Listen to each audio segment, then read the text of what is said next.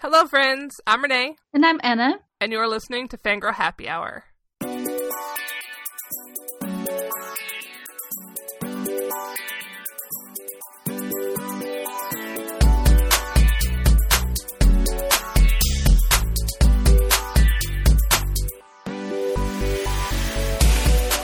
Today we have a special announcement, and then we're going to discuss some culture topics, 6 Weeks by Mur Lafferty, Black Panther, A Nation Under Our Feet, and Miss Marvel Volume 6. We have 2 comics this time around, so this episode may be shorter than usual. I'm dubious about that. I just didn't want people to be disappointed. But Black Panther has a lot of meat to it. That's true. Okay, well, let's get started.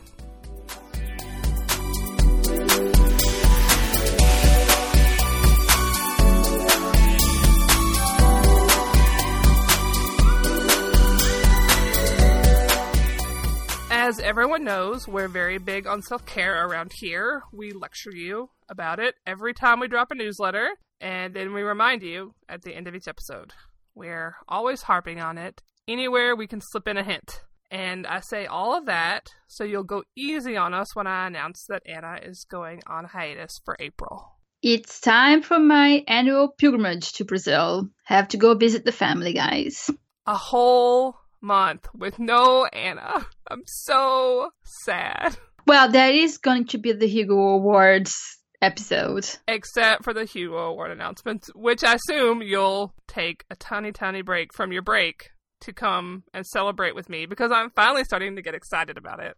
Always. There will always be time for the Hugo Awards. Especially if we have to rage and cry again this year. Well, let's hope not. Let's hope that some of the fixes that we passed last year will now prevent some of the shenanigans by racist white guys. We can only hope. I, of course, will still be here. I will have some guests, but prepare your trombones. It does mean that there won't be Question Tuesday episodes in April, but we are still planning to release a Vault episode at the end of the month, made possible by our patrons. So thank you guys very much. We are going to be watching the 1994 Stargate, i.e. one of Baby Renee's favorite movies. So you can all watch that in preparation. How long has it been since you rewatched this movie, Renee? A year. All right. You are so dubious. I've already watched it. Yeah, well, I'm going to rewatch it soon, and then we're going to talk about it. That's going to be a great episode. So don't be too sad, guys. Anna will be back in May for a triumphant return episode.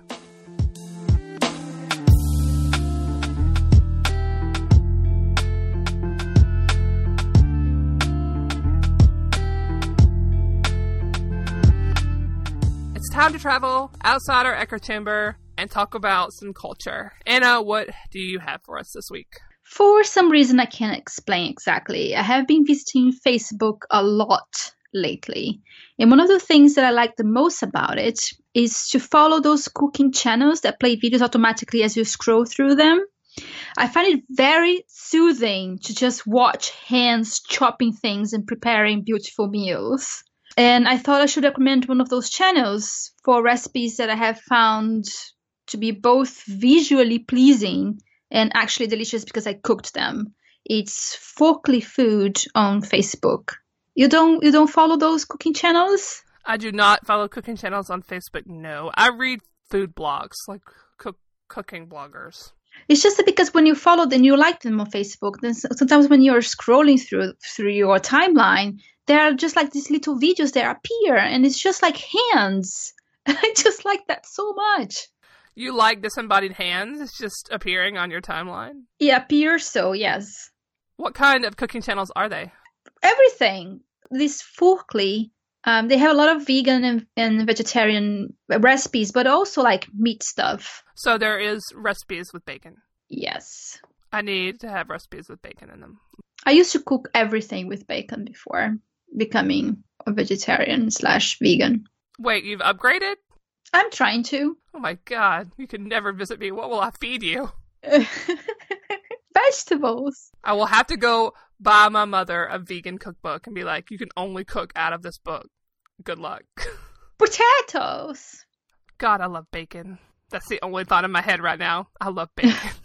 Well, okay, I was browsing around, and I found this BuzzFeed article from 2013 about Hocus Pocus star Doug Jones, who played Billy Butcherson, the zombie, Winifred's old boyfriend. This article introduced me to some facts that I did not know. Billy was supposed to be a hot, quote-unquote hot zombie. Success. Baby Renee was A+ hot for the zombie and very confused. But it worked out because she was always confused about everything sexuality-wise back in that time period.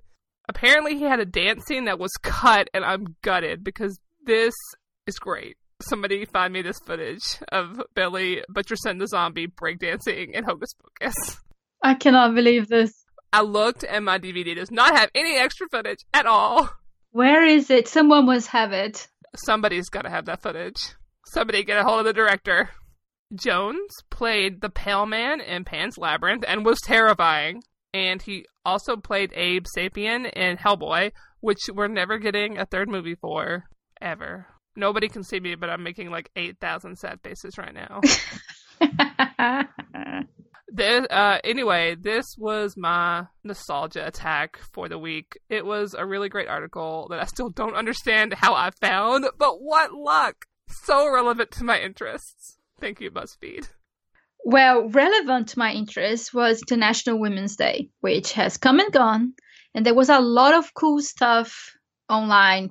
There was also some pretty bad stuff, like the Brazilian president saying that women are great at economy, but just look at how they can tell supermarket prices when they go shopping. And that was not so great. But what a winner. Just remember that he was the vice president that staged a coup to get rid of the female president, the first female president of Brazil, on the grounds that she was too corrupt. Newsflash, he is more corrupt than her. If we start talking about Brazilian politics, we will never leave this podcast. Well, Charles would get his wish. 6-hour podcast, unedited, Brazilian politics. Oh my God. I don't know where we would even start or end. There would be no end.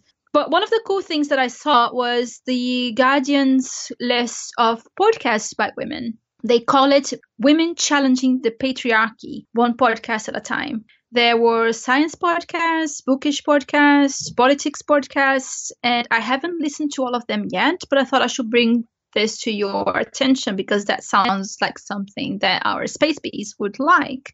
They did not include Fangirl Happy Hour, and the person responsible for it must have been reprimanded by it. I just know. You've got to include us when you make these lists because we're super cool. Yes, of course. So The Guardian was wrong.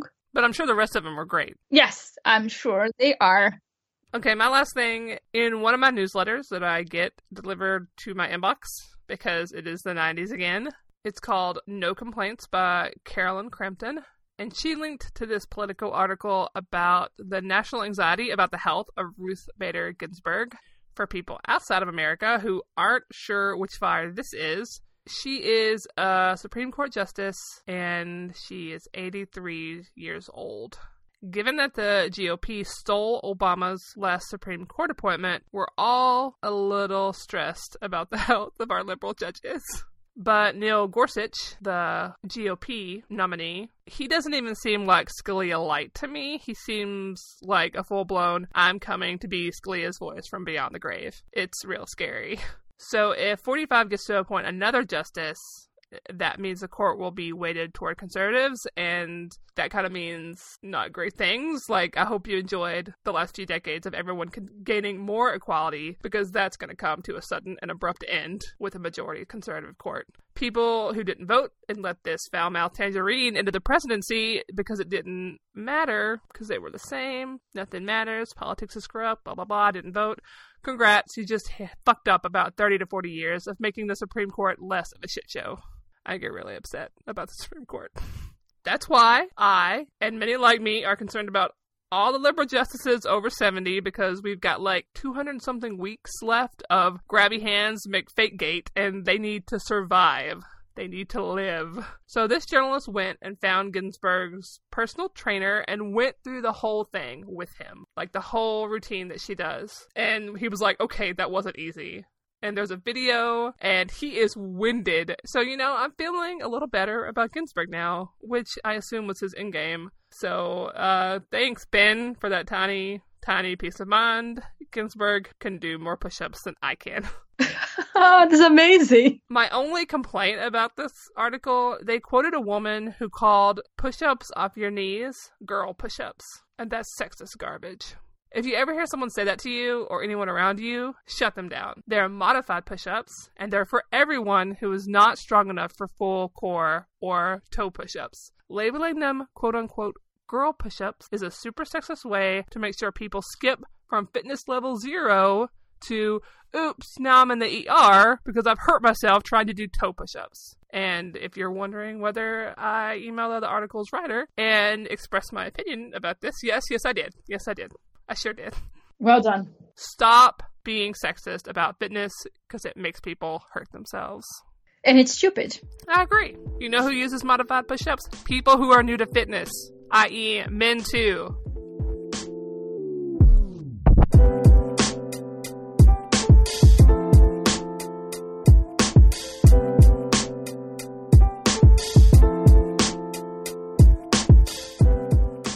Six Weeks by Mur Lafferty is a 2017 science fiction novel where 6 clones wake up in space and their previous clones are in front of them murdered. It is a locked room mystery in space on a generation ship.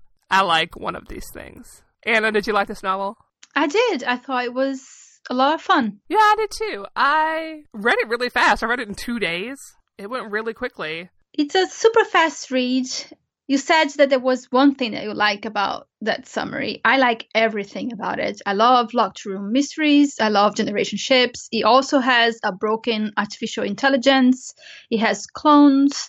It has an unreliable narrative because the characters wake up and they don't have their memories. What you didn't say in the little summary was that when they wake up, they realize that 25 years have gone and they don't know what happened and how they ended up with their previous clones killed. That was my favorite part of it.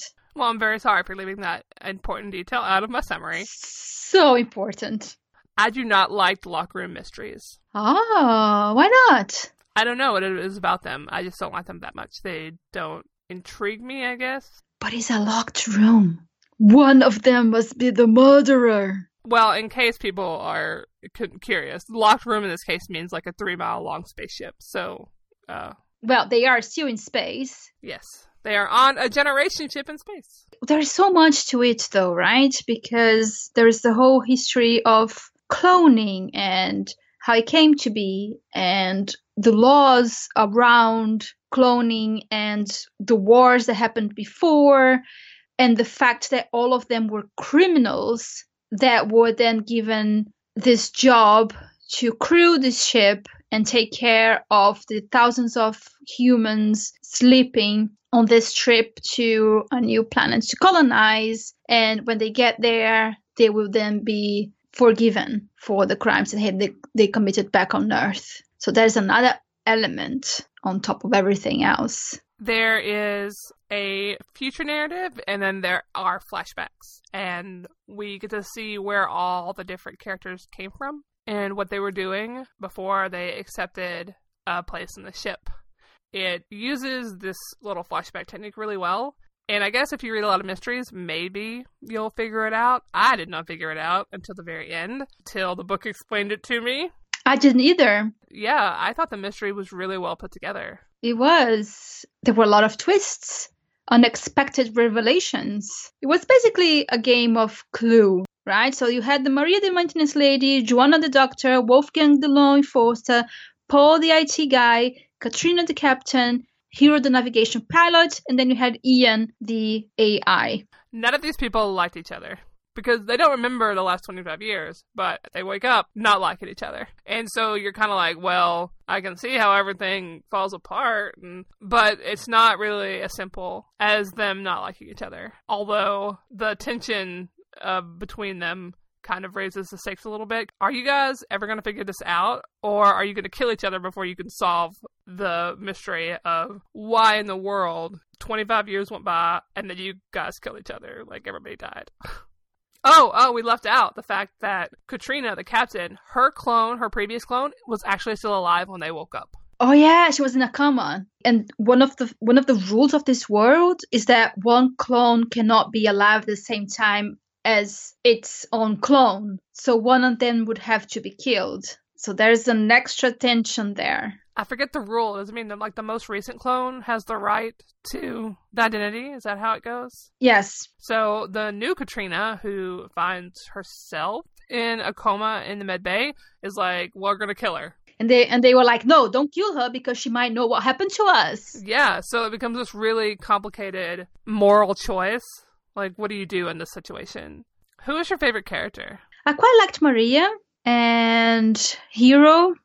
There was so much to it, though. There are so many threads and elements and surprises and things that build up from what happened to them in the past. It's complicated because the thing with the clones is that every time that the clone lives a whole life, it dies, and then a new body is ready for them that they can download their consciousness into their younger bodies and continue doing that for hundreds and hundreds and hundreds of years. So basically, these people are immortals. And some of these people are over 200 years old, and they don't even remember everything about their lives anyway because they keep forgetting, and it's a long time to live. And there are a lot of plots and mysteries. Isn't one of the mysteries that part of the download process for clones, like you download memories into the new clone, people who are hackers, I guess, can go in and mess with, they call them mind maps. So that becomes another element of this tangle of people. They don't have their memories because their mind maps weren't uploaded before their previous clones were killed. So obviously amongst them there's a hacker, but they don't know who it is. So there is not only a murderer, but also a hacker. My favorite character was Joanna, because she seemed to be the one who was keeping it together the best, which I guess makes sense because she was the medical doctor. I really liked how she approached conflict and how she dealt with just really shitty situations.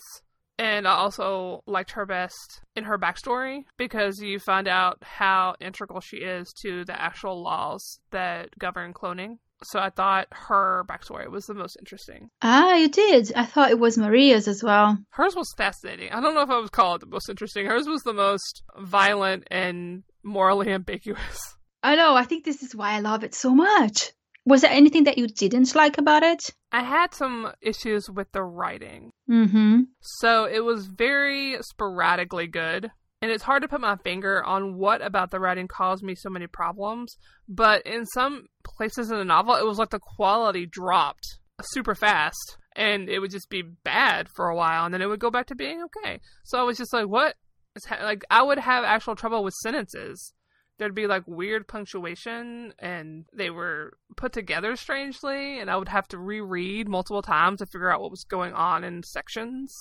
Although it reads really fast, it's a very quick read. The writing is very energetic and immersive.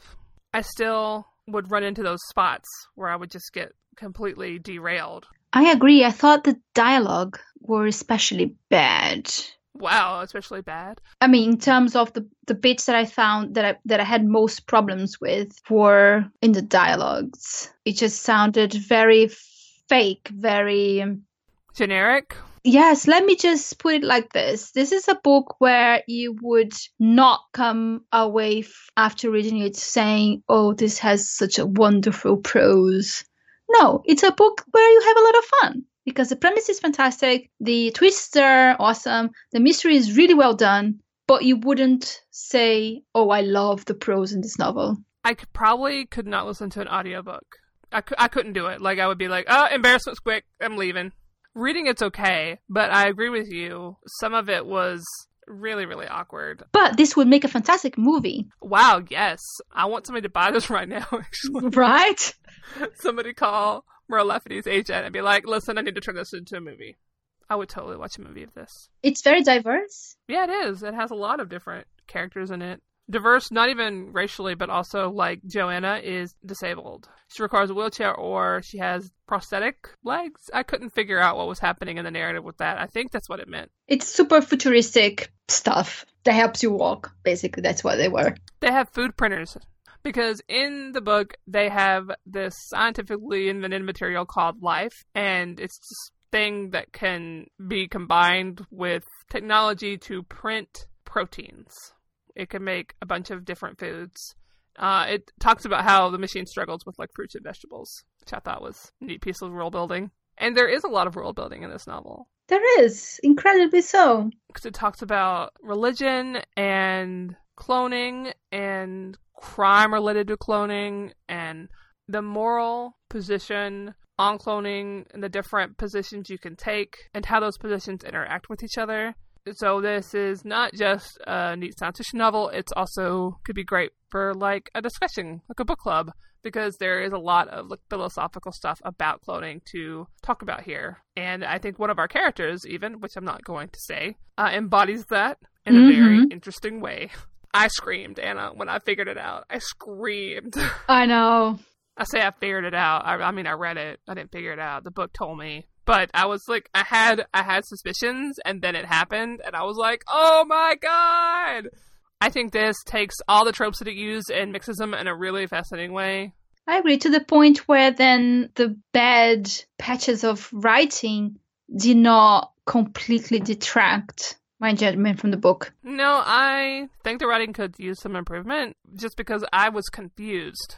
I don't think I'm a dumb reader. You are definitely not a dumb reader. The quality drop-off in some of these sections would just be so confusing that I would have to reread. Like, that seems like an editing problem. Like, they were portions of the novel that just didn't get as close attention during the editing process. Orbit, what are you doing? What's going on? So yeah, this was a really, really fun revenge narrative. Yes, because at the end of it, it was a revenge story, right? Mm-hmm. And you know how we feel about revenge stories. Oh yeah, baby. And all the characters had fascinating pasts that were, like, worthy of their own novels. Because, I mean, these people are clones. They've lived forever. They've done tons of stuff. You could have read a novel about any one of these people and had it be, like, its own thing. And it would have been great. That's true. Also, the villain of the piece, wow, what a great villain. Mm-hmm. So how many space beads would you give this? I would give it 4. I'm also giving it 4. This was a really great book. I was really pleasantly surprised. I'm so glad.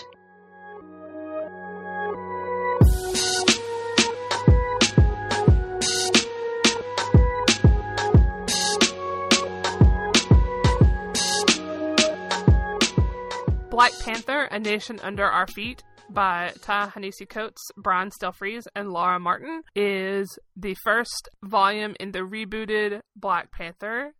This is actually my first Black Panther novel. I have never read any of the previous Black Panther novels, so this was an interesting experiment. Have you read any other Black Panther stuff? I have not. This was not my first experience with Black Panther because I did watch Captain America: Civil War. That was my first experience with Black Panther. That was great. Do I need to give you a minute alone with Chadwick Boseman's Black Panther? Yes, maybe. Oh my god. Okay. For me, it was the first experience reading the comics as well. From what I understand, there hasn't been a lot of individual appearances of Black Panther per se. It was more, up until now or very recently, his appearances had been as part of an ongoing thread in other major characters' comics. When this was acquired, there was a huge celebration because of the writer-artist team, which is Ta-Nehisi Coates and Brian Stelfreeze. They're both Black men, so this was like a definite own voices celebration. And Ta-Nehisi Coates is a wonderful writer. He does a lot of journalism, and he's written a few books. If you haven't read his writing, definitely should check it out. So this comic was being awaited it had a lot of expectations placed on it. And I always worried a little. I'm like, well, if it's not like knock us out of the park amazing, what's going to happen? I was really concerned. I mean, even looking back at the first issues of comics that I love, like Squirrel Girl or Miss Marvel. Like, they didn't have, like, explosive beginnings. They were just really competently written with really interesting and emotional stories that built up over time. They had time to get better. And so I worried that with this one, we would see all this expectation put on the very beginning, and we wouldn't give Coates and Silvery's time to build the world. I have very conflicted feelings about this volume. With what you were saying, for example, with giving time for people to develop stories, but this first volume that has 4 issues, it feels very, very incomplete. Much more than any trade I have read before. It's very clear that this story is not yet told in any shape or form. It's just at its very beginning. And to me, what was more surprising, it was the fact that it felt less of a superhero story and more of a politics story. Before the story starts, there was some fighting, and T'Challa lost his sister, Shuri, even though she's not quite gone. She's suspended in a stasis, kind of. Because she was the previous queen in the Black Panther, so he's struggling without her support. And because there's so much revolution and upheaval, there's a lot of corruption, abuse of power. So the first volume starts out with Ramonda, who is T'Challa's stepmother, and she is sentencing one of the Dora Milaje, which are the protectors of the Black Panther heritage. People who are only familiar with the movies will remember the scene in Civil War when Natasha is waiting on T'Challa, and this woman walks up to her and says, "Move or you will be moved." Those the Dora Milaje. And one of these Dora Milaje has killed somebody for oppressing women and basically being a corrupt asshole. Now she's being sentenced to death for doing that. And one of her sisters in the Dora Milaje has come to plead her case, and she fails. So you get the launch of this side story because the one who did the killing, Aneka, is rescued by the one who did the pleading, Ao, and they basically go off as vigilantes, basically. And they steal some armor from Wakanda, and they start, taking over the countryside by getting rid of the corrupt folks. So not only is T'Challa having to deal with a revolution, he's also seeing previous allies turn against him because there's just so much going on. There was a scene where Aneka and Ao rescue some women, and they set a field on fire, and it says "No one man," because Wakanda's a monarchy. So now we have this little revolution happening within Wakanda, within Wakanda itself, the Wakandan people. But then you also have Uganda and its politics coming into play as well. This is not so much about Black Panther as it is about Wakanda and its people. One of the things that we learn, or that I didn't know, for example, is that for a long, long time, this country has been invaded multiple times by enemies of the Black Panthers. Not necessarily of T'Challa, but of the lineage. And because it's such a rich country and has a lot of technology, and of course, then they have vibranium mines as well, which just makes it ripe for exploitation. And it has happened that big villains of the Marvel Universe have tried to invade Wakanda. And when that happens, of course, who suffers is the people. There's also the fact that T'Challa has spent so much time outside Wakanda, fighting with the Avengers or doing other stuff. He's not known to his own people. It's really an utterly complex, complicated look at a country in the throes of revolution, with a king that doesn't really understand the intricacies of what is happening in his country, at least not at this stage yet, and with all the local politics and corruption that can occur when there are no efficacy in the oversight of local politicians. Wakanda is a country that is super advanced, but still has a lot of oppression. And how do you conciliate that? How do you get a king that is such a hero, but at the same time he's still a king to a people that he thinks he needs to be more father of than an actual equal. This comic poses a few different questions, like who has a right to rule, and what type of leadership sustains a people, and is it always right to act in the face of injustice, even with violence, especially when the state fails to protect people? I don't think that the comic necessarily comes down on one side or the other to these questions yet. I think it's still exploring how to answer them. I mean, to the last one, I would say yes, especially when it concerns Aneka and how she killed an official because he was oppressing women. When you run out of options and the only option left to you is violence, is it okay to take that option? And I would say, obviously, yes. If you have no other recourse, like, what do you do? Exactly. So this was a very, very dense comic. And I think I agree with you about it not being a superhero comic right now. We are seeing a very conflicted, lost T'Challa. He is the Black Panther, but he is a little misdirected at this point in time because he's still struggling to understand what's going on. So we haven't seen superhero Black Panther yet. No. This is a very political story. And it shows all sides of the equation. It has from philosophers to kings, from warriors to workers, from small town politicians to religious leaders. It's very wide in scope, very intricate in terms of storytelling. And I have no idea how this will all be resolved.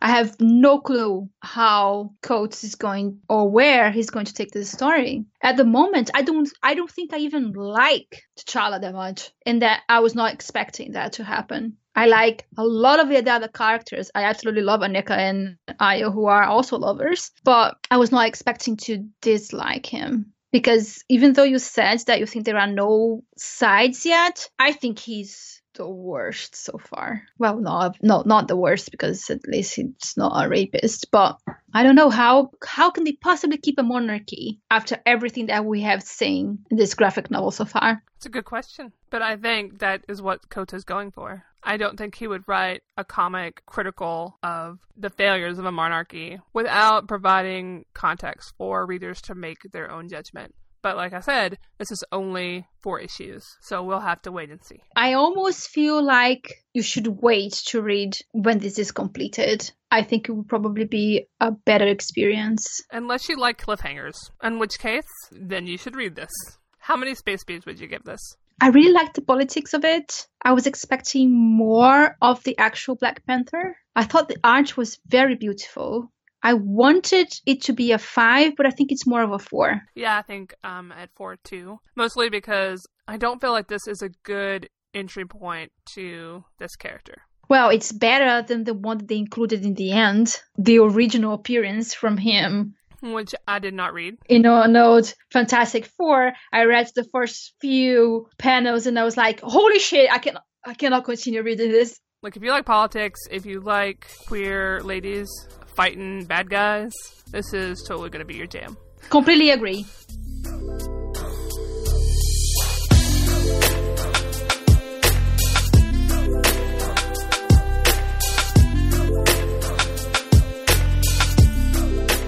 Miss Marvel Volume 6 by G. Willow Wilson and a buttload of other artists is the Civil War II tie-in and tells the story of what happens when Kamala is asked to profile people to prevent crime. Oh boy, Anna, this volume. It's heartbreaking in many ways. I was going to try to read the Civil War II event, and then I realized what they were doing to Carol, and I was out.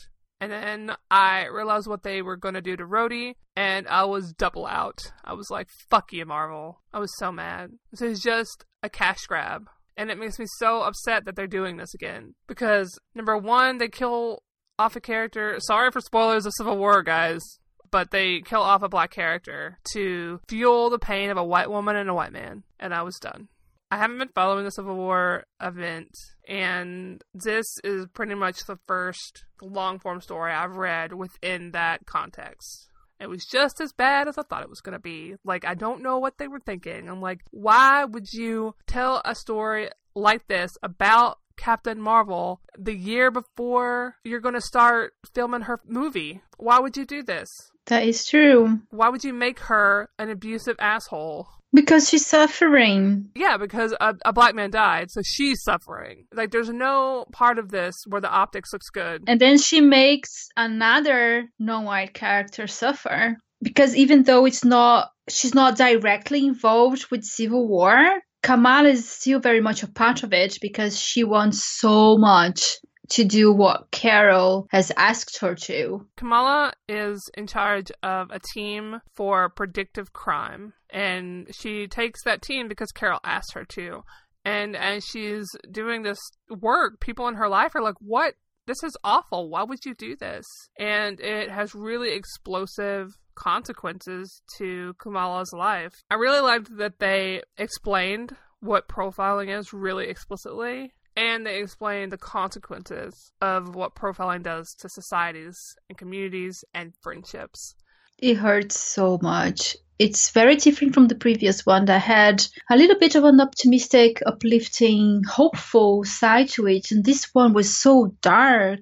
And Kamala has always struggled to do her work as a 16-year-old that has so much pressure to do what's right, to be a hero. And then in here, she has to struggle with so much more because it's for someone that she admires so much. And she has to decide for herself, which I thought was great, what was right and what was wrong, what was ethical and what wasn't, but not before grave consequences for one of her best friends and one of the main characters in this series.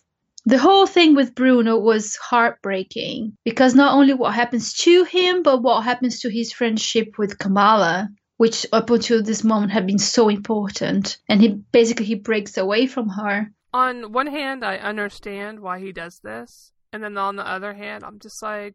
This feels very forced. A little bit, because the narrative kind of places the blame on Bruno's accident on Kamala, which I don't think is fair, because Bruno has his own agency. Kamala was making incorrect choices, and she eventually made the right one, but how he blames her for his accident and how his life is going to change, I thought was a really, I guess, realistic for a younger person who has watched a lot of his dreams just disappear. But the cold shouldering felt really, really, really strange.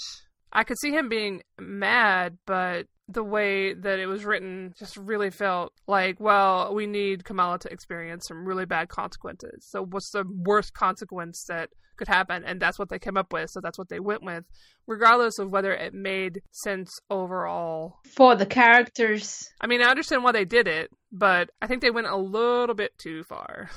But that's the whole problem with this whole event, that the characters don't behave like the characters that we know. And there are really weird things too. For example, after Bruno goes into hospital and the whole thing happens and he's there, Mike disappears from the narrative. Until we get to see her crying over his choices later. Yeah. I mean, are you kidding me? I don't understand what happened here. This doesn't feel like a Kamala. Well, that's not true either. It feels very much like a Kamala story because Kamala is still here. It's the universe around her. The reason why I don't like these tie-in events is because they force the writers into this outside narrative, and then they have to, it's like a paint by numbers.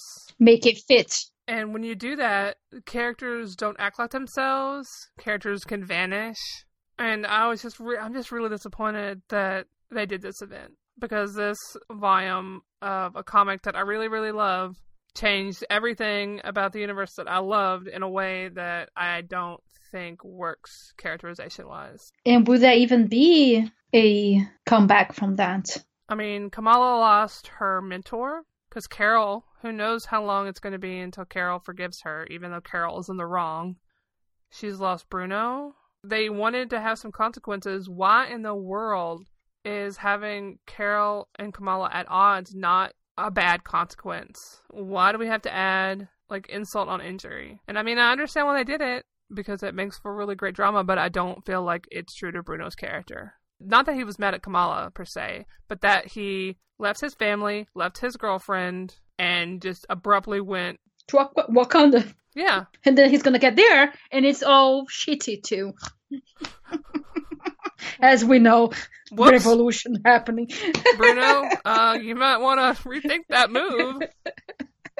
And then part of the reason is, like, his only choice was to go to Wakanda? Really? That's his own... Okay. I don't know. I mean, I liked it, because I like all Kamala stories. I especially liked the very last story where she goes to Pakistan, to Karachi, to visit her family, and discovers that there is a local superhero, and she tries to help things there and get immersed in local politics, and just fucks it up because she doesn't understand what's going on. And I thought this was a really cool mirror to what we talked about in our discussion about Black Panther too. Politics is much more complex and complicated than we think. So how many space bees?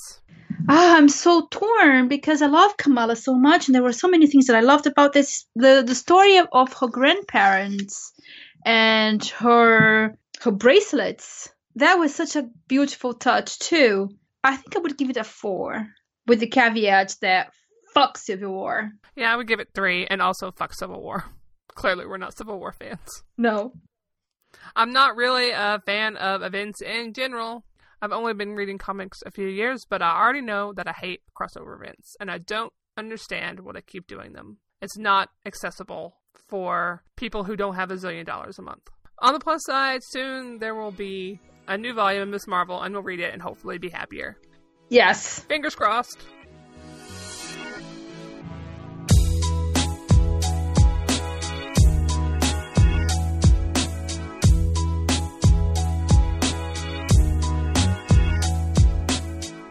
It's time for recommendations. Anna, what have you got for us today? I have a new obsession. Okay. It's a TV show. I watched seasons 1 and 2 over the weekend, devoured it, cannot stop thinking about it, cannot stop thinking about how it's only 2 days until Friday when I can finally resume watching season 3. It's Vikings. Oh no. I can't. It's so good. It's extremely violent, but it has 3 of my favorite things in the whole world. Hot dudes, history, and amazing female characters. I love it to bits. And it has Norse mythology. Everything's based on the Norse sagas about Ragnar Lothbrok and his sons. I don't know if I told you this, but I used to be so into Norse mythology. I did a course when I was 19. I learned to read runes so that I could communicate with the gods. But let's not dwell too much on that side of my past. Whoa. No, go back. Oh, I had an esoteric phase, Renee, when I fancied myself kind of like a witch. And I wanted to read runes so I could throw stones to communicate with gods, okay? Now you know. Let's move on and not talk about this again. Let's type this into Twitter. No! What? I was 19. A child. Anyway, so this show reminds me a lot of those times. And I still really enjoy Norse mythology a whole lot. And the show is incredibly well written. And it's about Vikings invading England. So it has a lot of Anglo-Saxon history too. It's fantastic. I love it. Very violent. Okay, so not my kind of show. Got it? Possibly not. I'm glad you found something that speaks to your inner 19-year-old. Yes. What about you? What's your recommendation? I finished a book called The Monopolists, and it's a book about the history of Monopoly. I am really into Monopoly. I grew up playing it, and I feel brutally misled because the book talks about this little insert that was included in Monopoly games in the past about how Charles Darrow invented the game and saved his family from financial ruin. So I've read that insert and I totally bought it because my Monopoly set was old. It belonged to my mom. It was very, very old. All the information I ever had about this Monopoly game was that it was invented by a dude. Well, guess what? That's a lie. It was not invented by a dude. He stole it from a woman. I was going to say twist, but not really. Everything you love was created by women and then repackaged and sold to you by men in capitalism. And the women got no credit. Wow. Anyway, the story is fascinating. It talks about how Monopoly was a public domain game because the woman who created it originally conceived it as a landlord's game, and it was basically anti-capitalism. It traveled around New England over the course of 20 years, and people picked up the rules, and they passed it on to their friends. And when one couple taught it to Charles Darrow, he just decided to steal it. Wow. And sell it to Parker Brothers. And then Parker Brothers went around suing or acquiring the rights to any game that looked similar to Monopoly. And it tells the whole story. It's super interesting, but infuriating. Wow. So next time you play Monopoly, just know that it was created by a lady. And also the art was done by somebody who wasn't compensated. The board design was done by somebody who wasn't really compensated. Wow. The book is by Marion Pilon, and it's very short.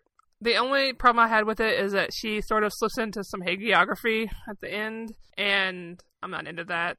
But otherwise, it's just really good, and I highly recommend this book if you want to learn more about Monopoly and why in the world its anti-capitalist roots got gouged out, and now it's being marketed to you as capitalism is great. P.S. Capitalism is not great. Okay, Anna, tell everybody what we're going to discuss next time. On our next Friday episode, we'll be discussing The Stars of Legion by Cameron Hurley, Squirrel Girl Volume 3 by Erica Henderson and Ryan North, and the first season of The Expanse.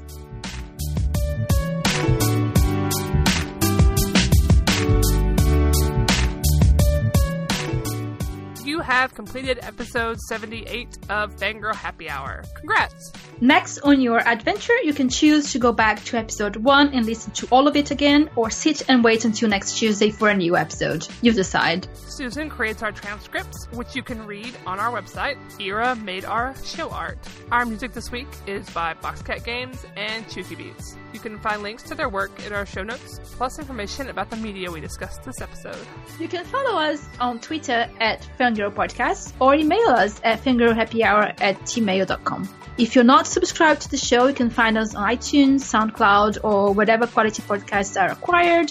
And don't forget that we are now on Patreon. Have you had a glass of water recently? Maybe go drink some before you contact your reps to earn your citizenship points for the day.